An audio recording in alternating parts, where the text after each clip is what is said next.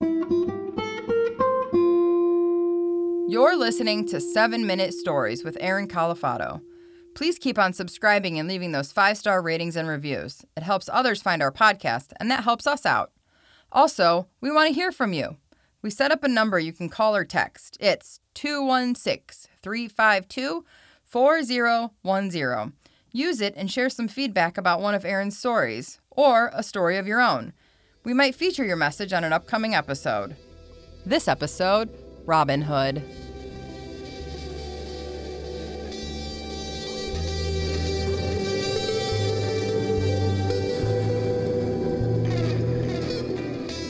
I love the legend of Robin Hood. I love it because in these stories and in these myths and folklore, what he did was revolutionary. He went against a system that was purposely and designed to maintain inequality.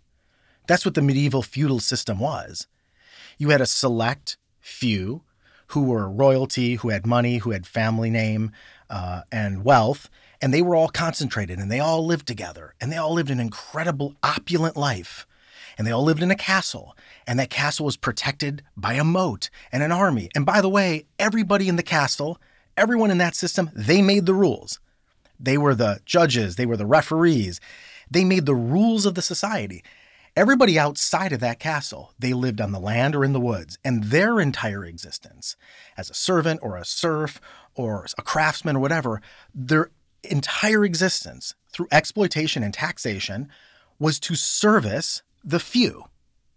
There were no rags to riches stories back then. It was rags to more rags, or riches to more riches.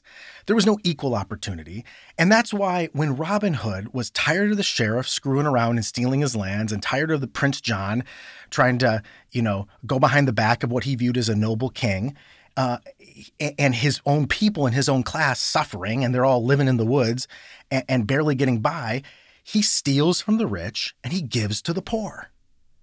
That was a revolutionary act because it was the only way to spark the reality of some democratization of access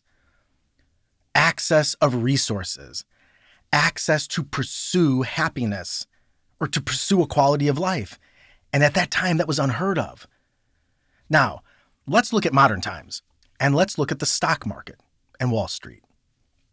Since its inception, the stock market and Wall Street created its own community of people, its own civilization, its own castle surrounded by a moat of people with access and privilege and money and power and influence. And they would use that to influence the government and legislation.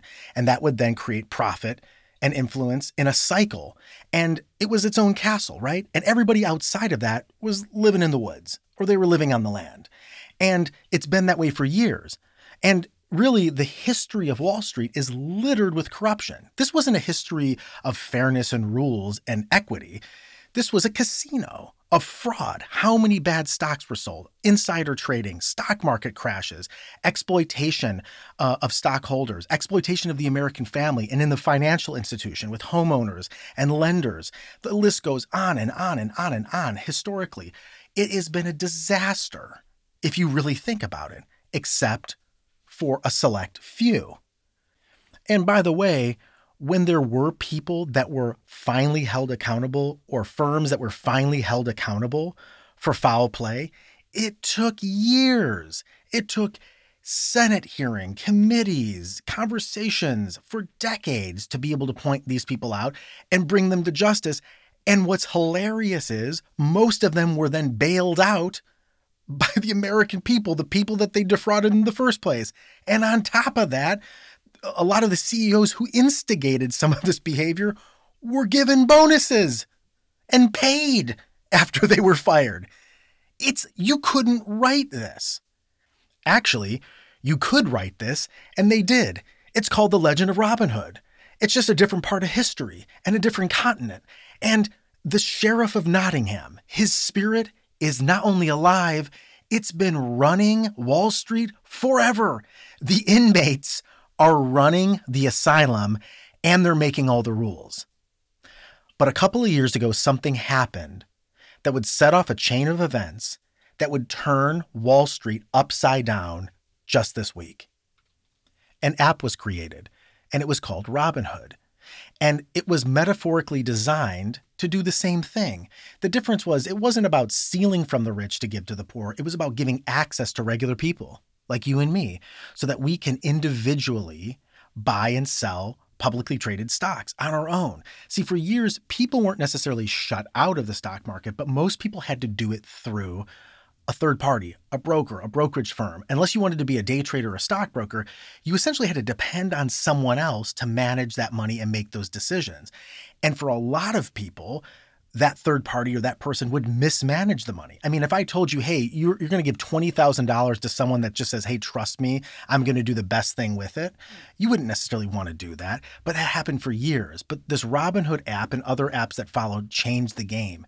It allowed you and me to be able to democratize this process, to be able to make good and bad choices and invest in what we wanted to in the free market.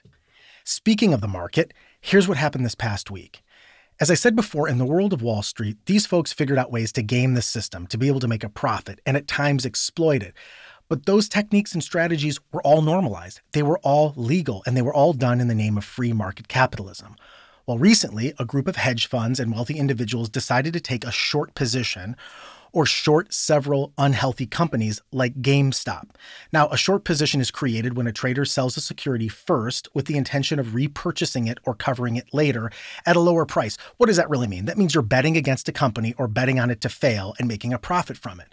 Well, in response to that, a bunch of regular folks who now have access, a democratized access through apps like Robinhood and other apps, decided to get together. These folks were on Reddit, on social media. They banded together and decided to buy a ton of GameStop stock. And when that GameStop stock was purchased, it went through the roof. And that was great for the stockholders of GameStop. But for the folks that decided to short it, they lost billions. And when that happened, an alarm was sounded. It's coming from the Wall Street establishment and all the talking heads. What is that sound? It's the sound of the morality police. It's moral posturing. It's a call for justice. The system has been upended. Well, where was that call for justice for all the millions of Americans that have been exploited for so many decades? It didn't exist. But now the backlash and the anger when the chickens came home to roost was unbelievably hypocritical. It's like having a willing and proud drug addict get on a podium and preach about the importance of sobriety. It got so bad that even the Robinhood app stopped acting like Robinhood. The CEO and the team shut down trading for the day for its customers, people like you and me. Why? I don't know. But here's what I do know. This is the real story. When a system is designed to benefit the people it's supposed to benefit, and it does that, it's applauded, strengthened, and upheld. But when a system benefits people it wasn't designed to benefit, it's criminalized and called anarchy. And sometimes you need a revolutionary Robin Hood-like act to bring into focus this truth, that maybe it's the system itself that's flawed. And knowing that is the only path forward for a better, more inclusive democracy.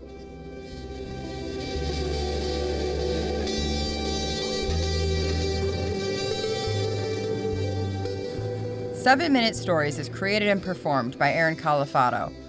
Audio production by Ken Went. You can connect with Ken at media216.com. Original artwork by Pete Whitehead.